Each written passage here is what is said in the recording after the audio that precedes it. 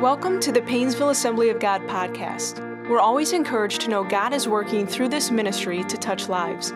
So if you have a story to share of how God is working in your life, please let us know by sending us an email at info@painesvilleag.com. Now prepare your heart to hear a word from God today. Hey, thank you so much, everybody. We're so glad that you're with us. You know, in 1965, the Rolling Stones...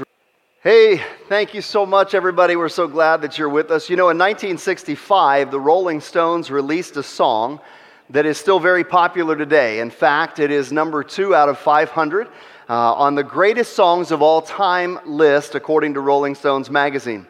The popular phrase of this song is this: I can't get no satisfaction. I can't get no satisfaction. And I tried, oh I tried, oh I tried, yes I tried, I can't get no. All right, I'll leave it there. You guys understand what I'm saying. That song resonated in the hearts of so many people because that is what is a problem in the human condition, and that is it is very difficult sometimes to be satisfied.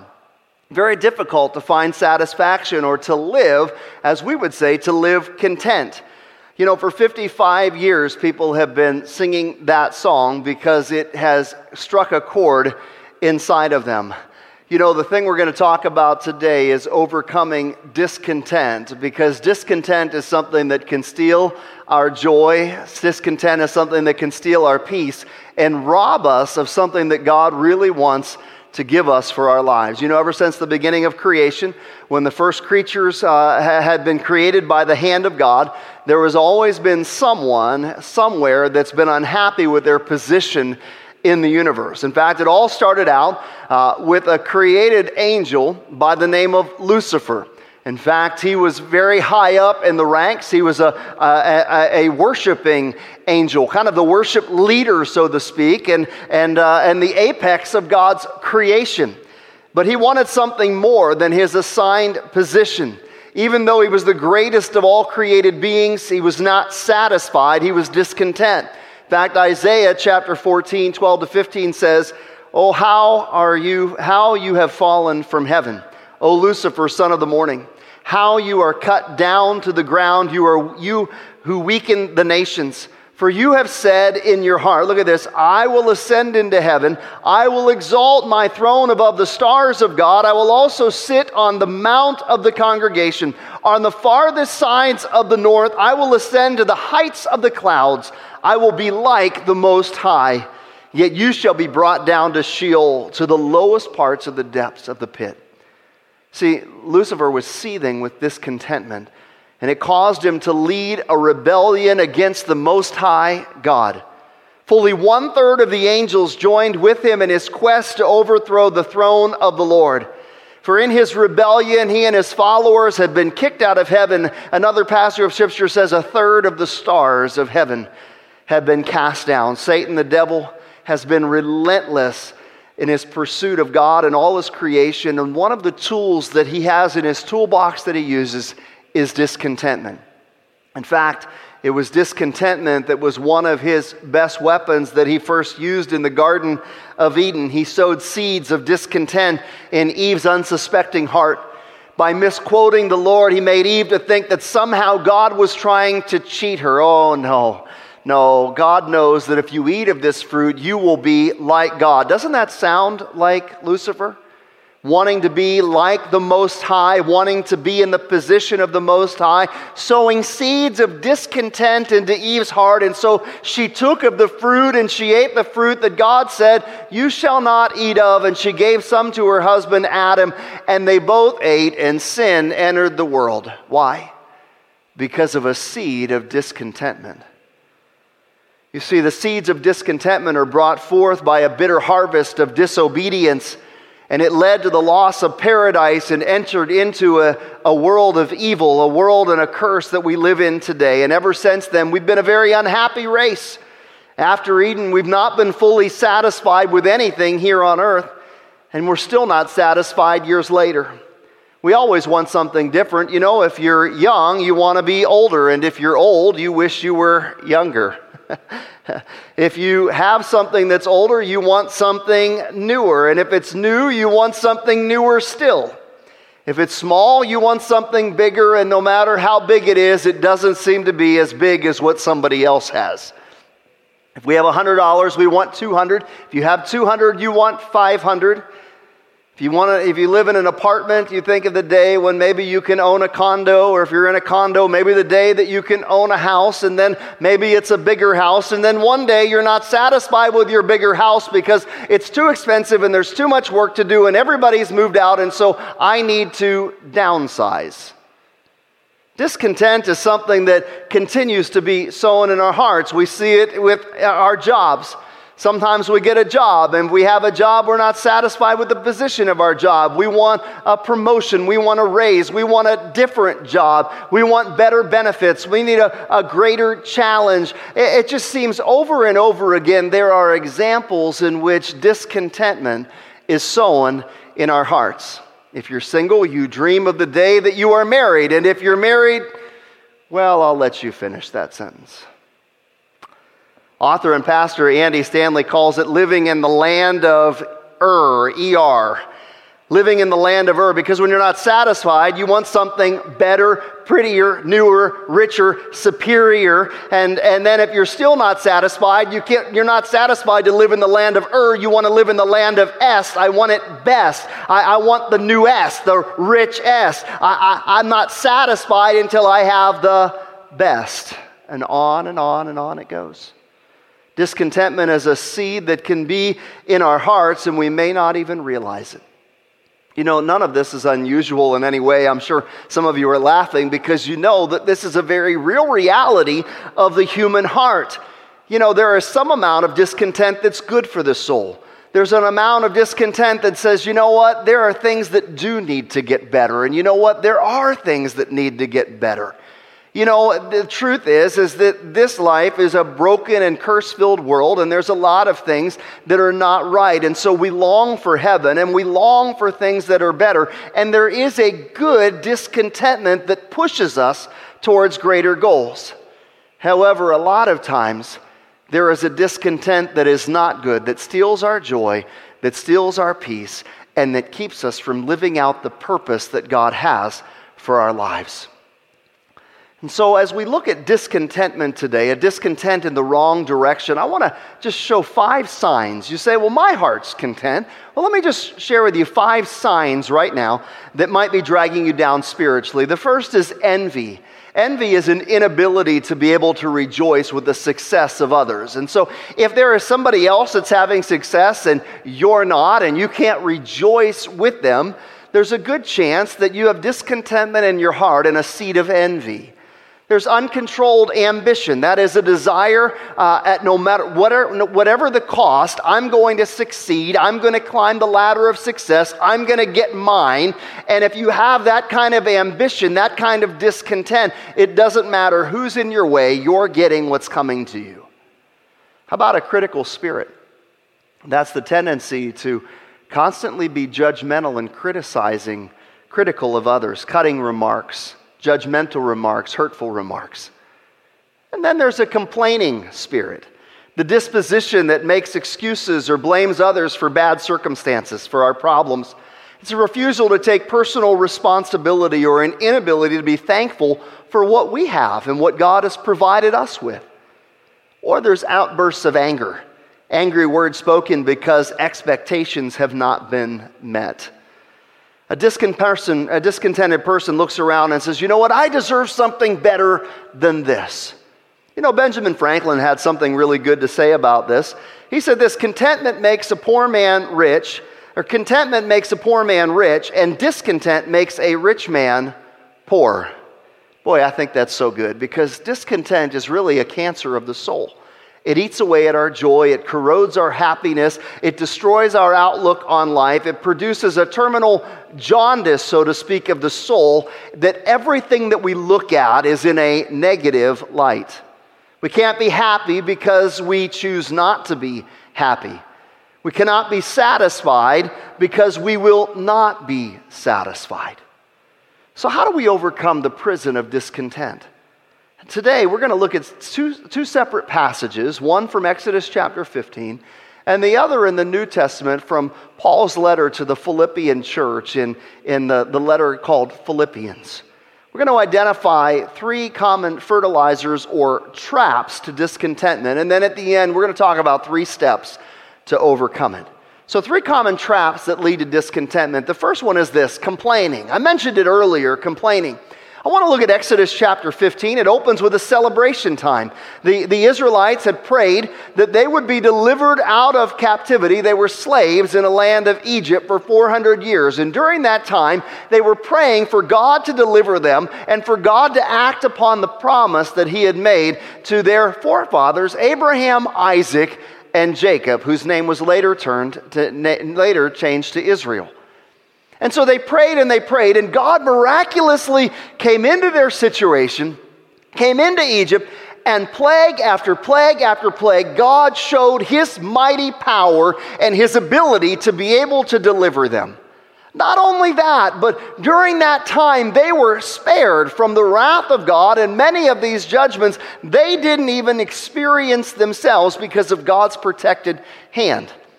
And then when God had led them out, He led them by way of the Red Sea and produced another amazing miracle. As their enemies pursued, He parted the waters of the Red Sea. They walked across, and when their enemies tried to pursue, the waters came back and covered them.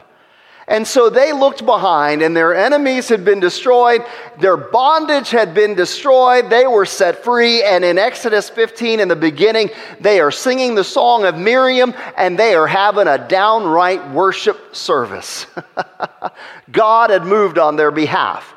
In fact, Exodus 14:31, the last verse of that particular chapter ends like this: "And when the Israelites saw the mighty hand of the Lord displayed against the Egyptians, the people feared the Lord," and look at this, "they put their trust in Him and in Moses, His servant." They were celebrating in the beginning. Man, they had watched God's mighty hand and power. Yet just a few verses later, all of a sudden we see that the joy that they have in worship has suddenly been sucked away. Why? By a seed of discontent. Look at this. Exodus 15, 22 and 24. "Then Moses led the Israelites from the Red Sea, and they went into the desert of Shur. For 3 days they traveled into the desert without finding water. When they came to Marah, they could not drink its water," look at this, "because it was bitter. That is why the place is called Marah. So the people grumbled against Moses, saying, 'What are we to drink?'" 3 days after the celebration, after the declaration of their trust in the Lord, all of a sudden they're unhappy, and they're complaining, and they're grumbling, and they're discontent. Just 3 days later, after the mighty hand of the Lord had been upon them, 3 days later, all of a sudden, when the water starts to run a little bit low, their satisfaction and their trust in God begins to wane, and all of a sudden, their discontent is showed as they begin to complain and grumble and groan. The waters that they came to were bitter. We talked a little bit about this last week. Bitter circumstances come to all of us. Once again, we see it here that they are led into the desert and they don't have what they expect. And all of a sudden they come to water and they think, yes, we have water. And then the water is bitter. How many times do you think that God opens up a door and yet that door seems to lead to a bitter circumstance rather than the provision that you expected? And what do you find yourself doing? If you're like the Israelites, you start to complain, and God, why did you lead us this way? And here, not only God, but Moses, why are you leading us this way? Why did you ever bring us out? They've forgotten the prayers, and they've forgotten the power of God, and they've forgotten their declaration of trust, because all of a sudden there's a discontent in their hearts, and it's seen as they begin to complain. God is gracious to His people. Moses begins to cry out to the Lord, and God provides a piece of wood that He says throw into the water, and it makes the bitter waters sweet. Look at this, Exodus 15, starting in verse 25. Then Moses cried out to the Lord. The Lord showed him a piece of wood. He threw it into the water, and the water became fit to drink. There the Lord issued a ruling and instruction for them and put them to the test. That's very critical. You might want to underline that in your Bible. He said, if you listen carefully to the Lord your God and do what is right in his eyes, if you pay attention to his commands and keep all of his decrees, I will not bring on any of you the diseases I brought on the Egyptians, for I am the Lord your God who heals you. Who heals you. This was an illustration. God had brought them out and brought them to this place so that he could illustrate the healing that he wanted to provide for this nation of slaves. Beyond just a physical salvation, God wanted to provide a spiritual salvation, a spiritual healing.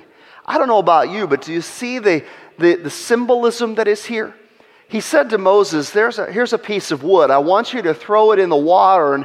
And when he did, it made the bitter waters sweet. You know, when I think about Jesus Christ, I think of the cross. And what was the cross made out of? The cross was made out of wood. You see, it's the cross of Jesus Christ that when we begin to look at our lives and our circumstances through the cross of Jesus Christ, we find that even the most bitter circumstances can be turned around and made sweet. Oh, isn't that a good promise? God promises to protect and heal them. This was just a test. And you know, there are things that we run into, but we find ourselves complaining against God. And you know what? Just a month later, they're complaining again. Exodus 16:2. In the desert, the whole community grumbled against Moses and Aaron. Why? Because once again, they were low on provisions. We don't have enough food. Woe is us. We don't have this. God had already proven miraculously how he could transform bitter waters and make them sweet. And yet over and over again, in just a few short weeks, they have forgotten God's provision. Let it be a warning to us. I realize the circumstances that we are living in right now are not the greatest. I recognize that there have been a lot of things that have changed in our lives as a result of all of the laws and all of the restrictions that have come down because of COVID-19. Do you realize that it's only been about 40 days, 50 days? It's only been a short period of time since all of this started. And yet how many of us have found ourselves complaining and dissatisfied and no longer trusting that God has a plan?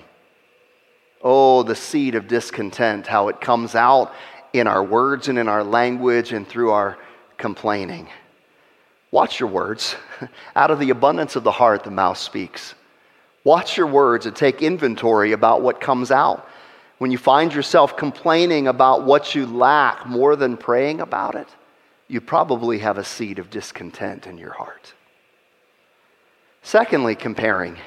That's the second trap of discontentment. Exodus 16:3, the Israelites said to them, if we only died by the Lord's hand in Egypt, then look at this, there we sat around pots of meat and ate all the food that we wanted, but you have brought us out in this desert to starve the entire assembly to death.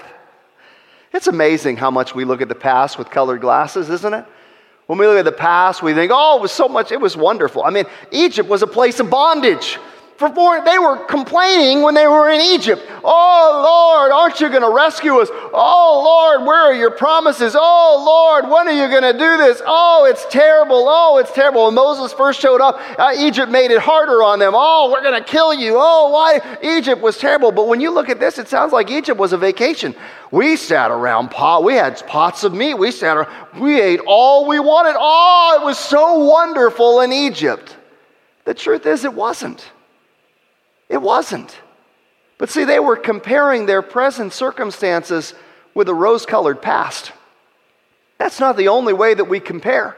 Oftentimes in our lives, we're discontented because we look at what somebody else has. We look at their position. We look at the gifts that they have, the talents they have, the house they have, the kids they have, the wife they have, the car they have. And we go, oh, I don't have it very well. And you know, sometimes we're content. Last week, there were some of you that were very content when you woke up in the morning, and you were very content. Some of you mothers with what your kids did for you for Mother's Day or what your husband did. You were content until you went on Facebook or Instagram or one of those other social media poisons, and you began to see all the images and all the pictures and all the videos of everybody else's highlight reel, and you began to compare, and all of a sudden you were no longer satisfied with what your family had done for you because it just didn't seem to match match up with what everybody else got.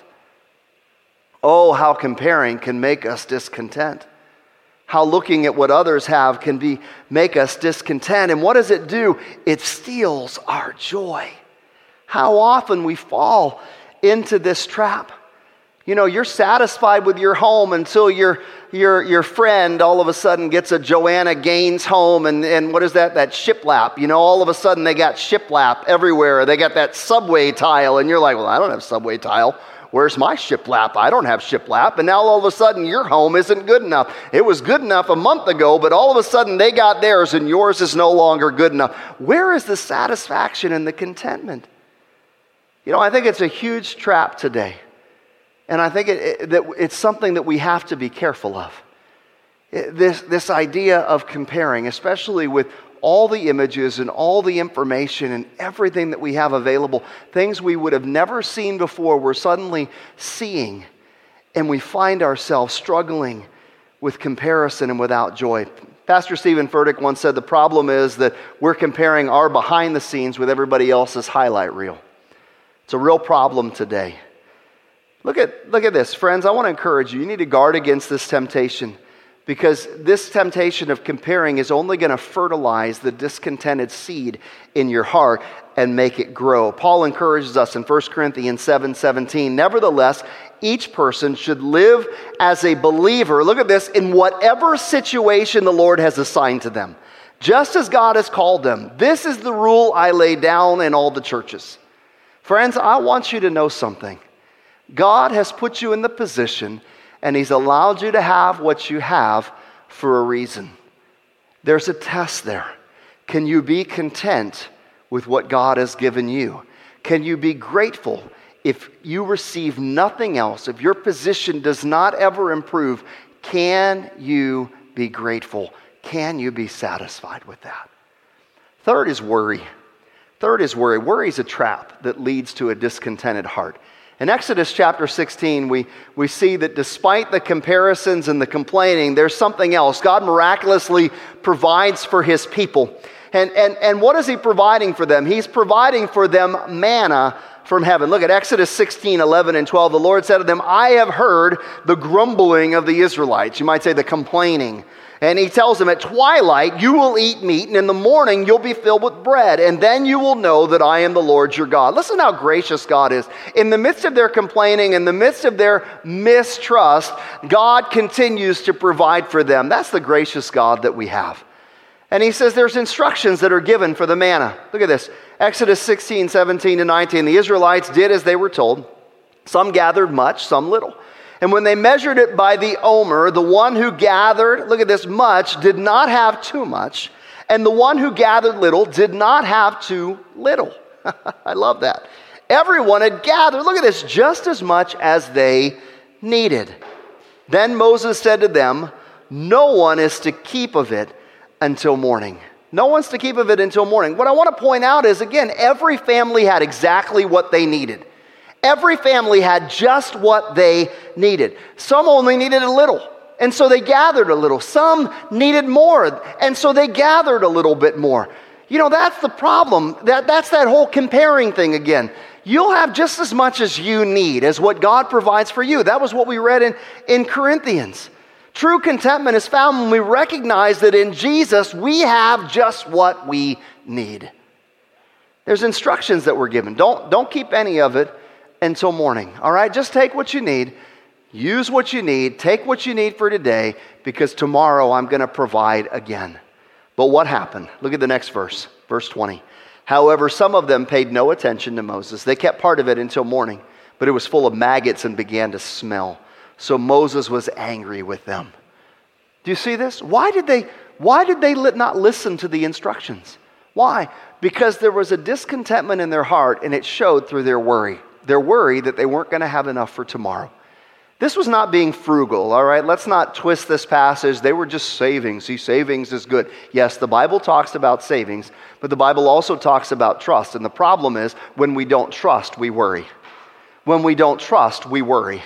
And there are times where we are worrying. We worry that we're not going to have enough. That's what happened here. There was discontent in their heart, and you see it through worry. As they worried, they weren't going to have enough, and they held on to it. But the problem with worry is worry stinks. Worry begins to smell. The more you worry, the more anxious you are. People don't want to be around you. It smells. It's awful. Friends, God doesn't want you to worry. He doesn't want you to be anxious about anything. But in everything, through prayer and with thanksgiving, again, being grateful for what we have, you pray. You offer prayers, and then the peace of God that He wants to give you, that passes all understanding, is going to guard your heart and your mind in Christ Jesus. Do you know where that passage of Scripture is found? That's found in Philippians. And that's where we're going to move to. You see, worry is a trap that leads us to hold on to control and not trust the Lord. It leads to discontent. Matthew 6:34 encourages us with this: therefore, do not worry about tomorrow, for tomorrow will worry about itself. Each day has enough trouble of its own. Listen, don't worry about tomorrow. Just trust the Lord today. Trust the Lord today. What do you need today? See, worry robs us of the joy of being grateful for what God has provided for us today. And that's a trap. So how do we overcome this trap? You see, when it comes to walking by faith, it's crucial to remember that our contentment is not determined by our circumstances. We often want to blame our circumstances for our discontent, but contentment is often determined by what we believe. And our belief is fueled by what we're seeing. Hebrews chapter 12 and verse 1 uses race analogy. It says this: therefore, since we are surrounded by such a great cloud of witnesses, let us lay aside every weight and the sin that so easily entangles, and let us run with endurance the race that is set before us. Notice that there's a race that is set before us. I can't run your race, and you can't run my race. Every one of us has an individual race. Every one of us has an individual race that we are running, a race that God has set forth for us. And it's easy to complain, especially when we compare our race with somebody else's. Well, their race is so much easier. Well, they're so much further ahead. Well, they have it so much easier than us. We can find ourselves in that position where we're comparing and worrying, and we don't have to. Why? Because discontent becomes a weight that steals the joy that God wants to give to us. So do you need to lay aside a weight of discontent today? That sinful kind that stems from disappointment, that leads to complaining and leads to comparing and leads to worry. It begins with what you're looking at. Philippians chapter 4. Paul gives us some great wisdom in overcoming discontentment. Philippians 4:11 through 13. I have learned that in whatever situation I am to be content. I know how to be brought low, and look at this, I know how to abound. In any and every circumstance, I have learned the secret of facing plenty and hunger, and abundance and need. I can do all things through Christ who strengthens me. Do you know where Paul wrote these words about contentment? In prison. In prison. Not the first time he was in prison. Paul was in a nasty place. Prisons were nasty places in Paul's day, and he knew that he would potentially die. The death he contemplated would not be pleasant. That's why he wrote in Philippians 1:20, it is my eager expectation and hope that I will not be all ashamed, but that with full courage, now as always, Christ will be honored in my body, whether by life or by death. Paul was suffering regularly, but he understood that it didn't matter his circumstance, whether he was suffering or whether he was living in abundance, whether he would live or whether he was die, he would be content. In whatever situation, I have learned the secret of being content.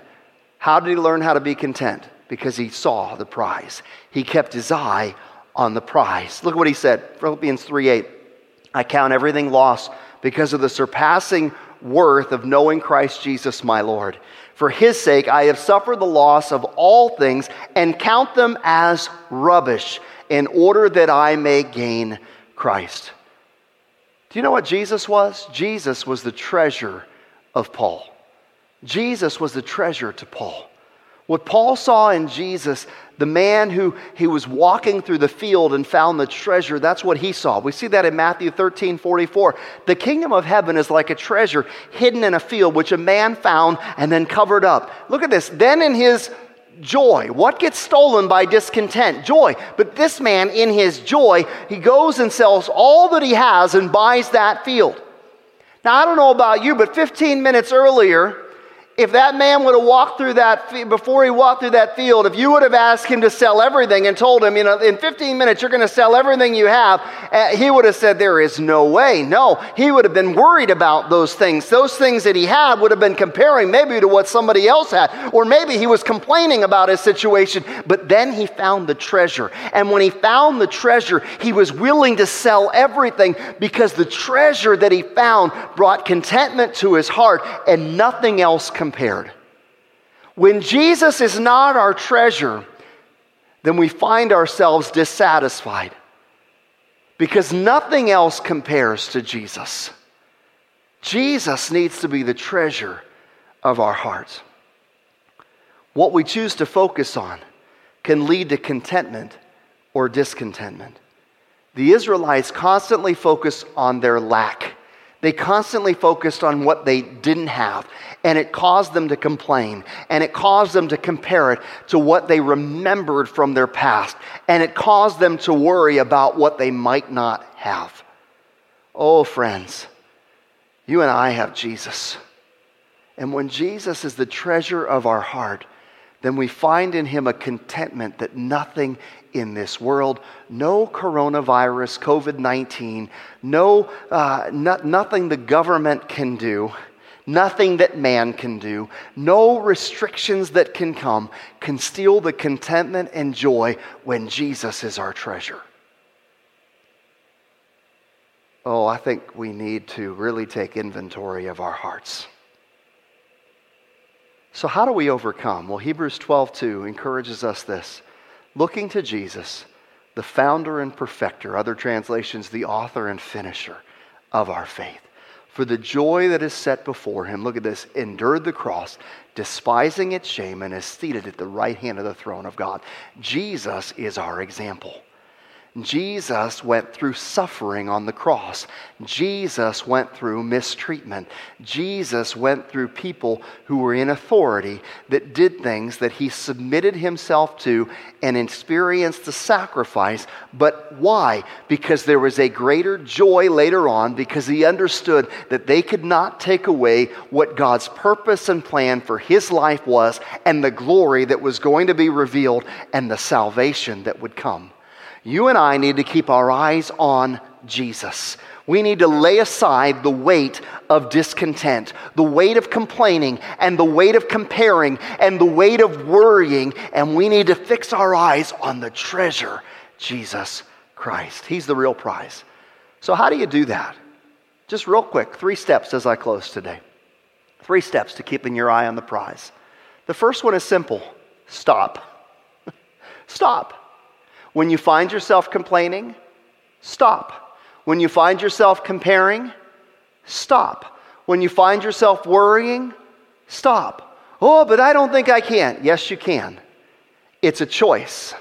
It's a choice. If contentment is learned, as Paul said, then you and I have a choice. We can stop sulking and we can stop stomping around like 3-year-olds that don't get our way.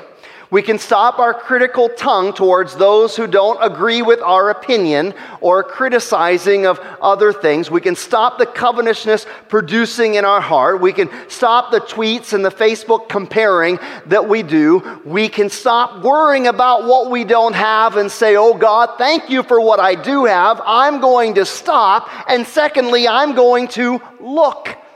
What are you looking at? Where's your focus? What has your attention? Because what has your attention has the direction of your life.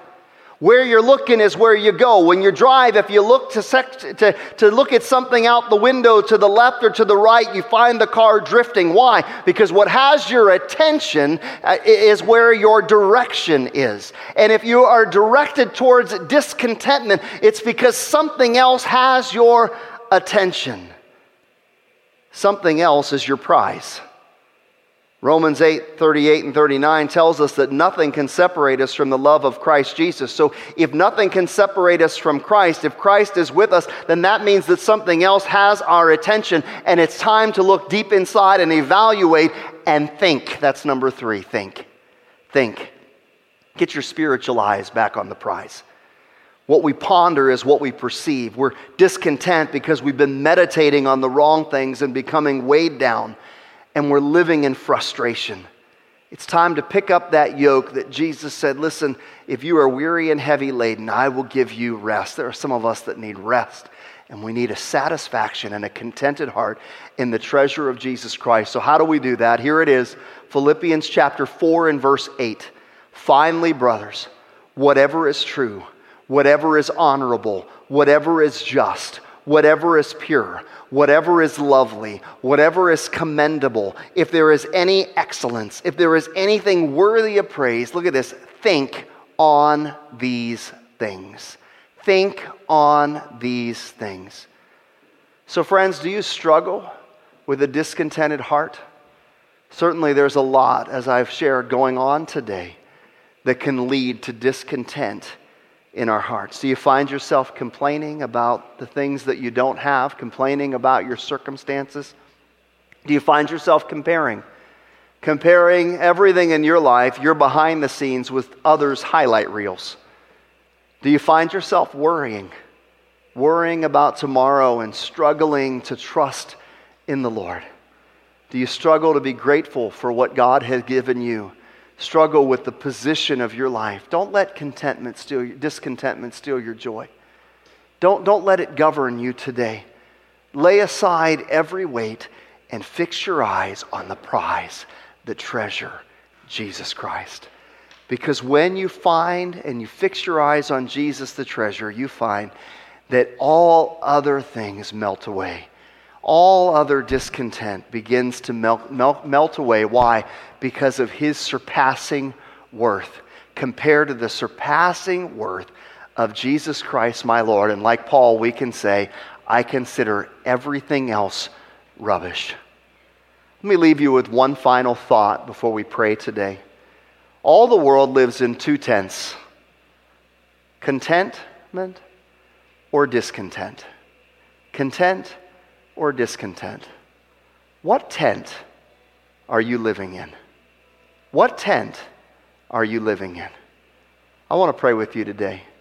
Maybe Jesus isn't the treasure of your heart. I want to invite you to make Jesus the treasure of your heart.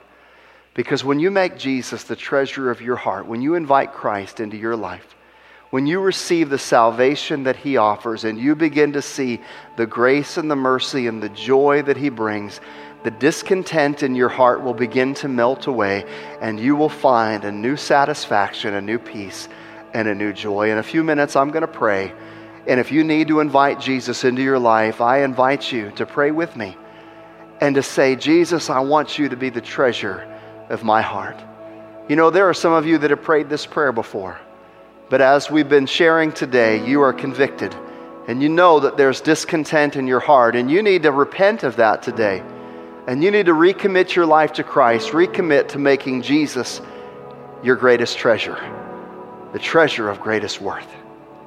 Let's pray. Will you pray with me today? Dear Jesus, I thank you today for your great love, for your great worth, and for your mercy. I ask you, Lord, to forgive me of my sin of discontent. Forgive me for not being grateful for what you have provided me. Forgive me, Lord, for not trusting in you, knowing that you give me whatever I need, what I need for each and every day. Forgive me, O Lord, for the sin of discontent. I invite you today into my heart to be my greatest treasure, to be my Lord and my Savior. I ask you, Lord, to help me to keep my eyes fixed and focused on you. And that, Father, you will come into my life. And Lord, everything else will just begin to melt away. Father, we invite you into our lives today. We repent of our discontented heart. And we ask you, Jesus, to bring a greater satisfaction, a greater joy, a greater thanksgiving and thankful heart. Make us thankful and grateful and satisfied in you today. In Jesus' name, amen. Thanks for listening to today's podcast. We pray that you are encouraged and strengthened by God's Word. For more information about Painesville Assembly of God, please visit painesvilleag.com.